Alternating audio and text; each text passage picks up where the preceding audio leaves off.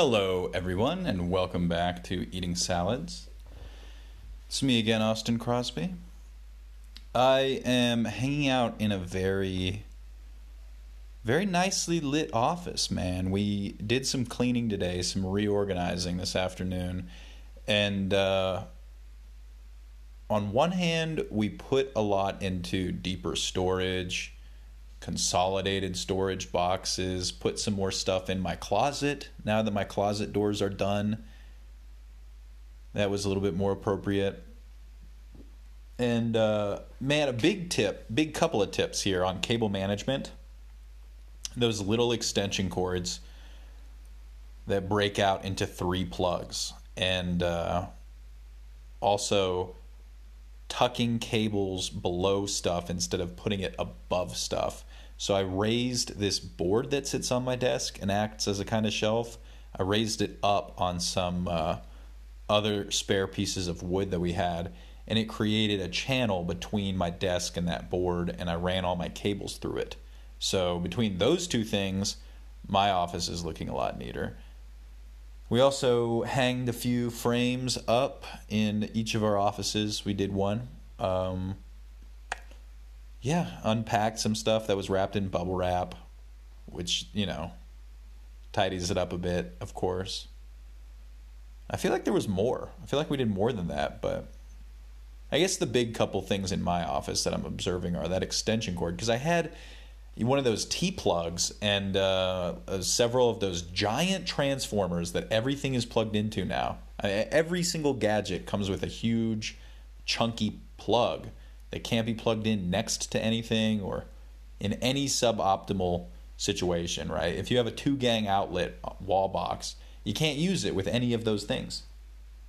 So I had been using a T-plug. And I had my router sitting there and plugged in next to it, and my audio recorder plugged in next to that, both of them with big bricks. And I threw one of those little extension cords on it, moved all those bricks out of the way, out of sight. Now there's just one cord there. So that's very cool. Man, we went to lunch with Grandma way up in the mountains canyon. Very strange spot. Waited a while at the bar for a table, which was chill enough, had one of their beers. But there were flies everywhere, like a lot of flies buzzing around. It was kind of wild. I almost wanted to say something like, hey, have you guys noticed this is like an insane amount of flies? And they had fly traps, but it didn't really matter. I think that they're just in such a remote spot that bugs from miles around want to be there, of course. Smelling the beers.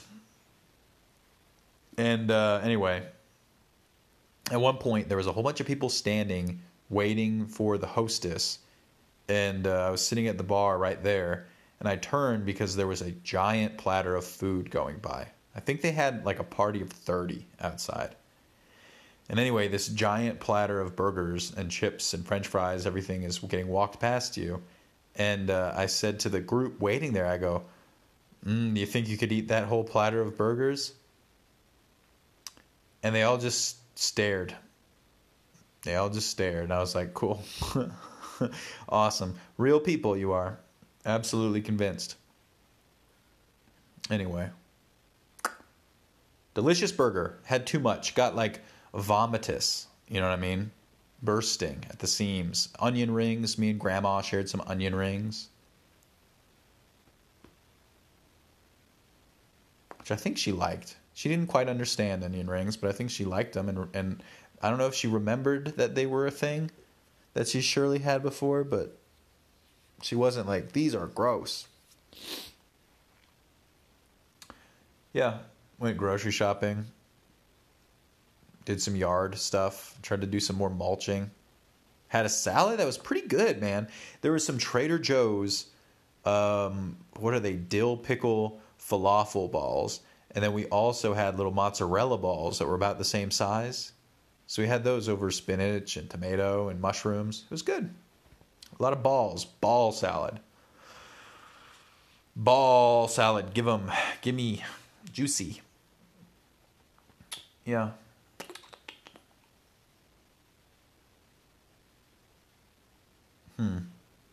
think that's pretty much it. I mean, the only other thing I've been thinking about this Powerwall setting, and I'm just like still trying to comprehend what exactly it will mean.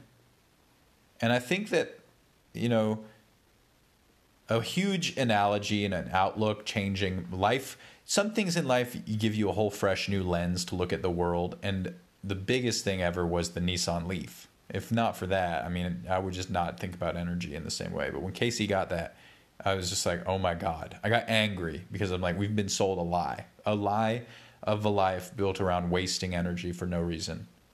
Just being like gross. I immediately felt about it the same way I felt about being morbidly obese. You know, it's just like there's so many culpable parties and you don't want to be complicit. Anyway, there's certain things that now new EV drivers will never know the struggle of having an old EV. And a lot of uninformed consumers have no idea that there's been this paradigm shift. So like we go drive up into the mountains in the Leaf and we better fully charge the car before we go. And we still know that coming downhill, we're going to regain energy. We're going to get back to the base of the mountains with more than what we left the restaurant with. And that's true for new EVs even more, right? They've gotten better at recapturing energy and they have one pedal driving, et cetera, et cetera. But we used to have to, or we still kind of, if we drove the Leaf somewhere far enough away, we would have to turn on avoid highways. And we would drive on side roads and we'd go slower and it would be more efficient that way, a lot more efficient. New EV drivers don't care about that. They're driving on the highway and using super stations, which is like wild to me. And at this restaurant, there was a Tesla parked there. And you can't help but think like, man, you wouldn't even have to you would not worry about if you charged the Tesla before going out. You would know it would be an issue if you didn't have enough juice in your Tesla to make it to where we drove today. You would be on like 20% battery. You know what I mean? They have way more range. So, yeah. And they were up there already. So they would get back down with who knows how much range. That'd be really cool. And in a similar way to that, like, I guess the thing with the Tesla ethos has always been to like, they have to make the car better in every way. If it has anything that people are complaining about, then it won't convert people. It has to be a whole paradigm shifting, a leap forward. Okay. And I think that the Tesla roof, people kind of understand that. They intuit that it's a combination of solar and a roof, but they don't know the ins and outs of like actually how much solar production you need for what. And we used to always get people going like, you'd tell them, oh yeah, we're doing a bunch of solar. The whole roof is going to be solar. And they would be like, oh, so you're not even going to have an electric bill. That was the first thing they would say sometimes. And you'd go, well, who knows? It'll be low, but it's more complicated than that. We'll probably have one in the winter and not in the summer. Well, this battery thing makes it that simple. So that when someone goes, oh, so you don't have an electric bill. Dude, if this Powerwall thing works out the way that it could, you would be like, yeah, we don't. And it's actually negative, which is a game changer. That's so huge. And I'm excited to put it forward that simply to people. Anyway, cool. I feel like there was more Halloween-y stuff today, but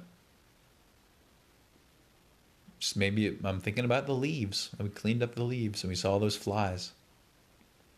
And we ate that slimy ball salad. Thank you very much. Come again tomorrow.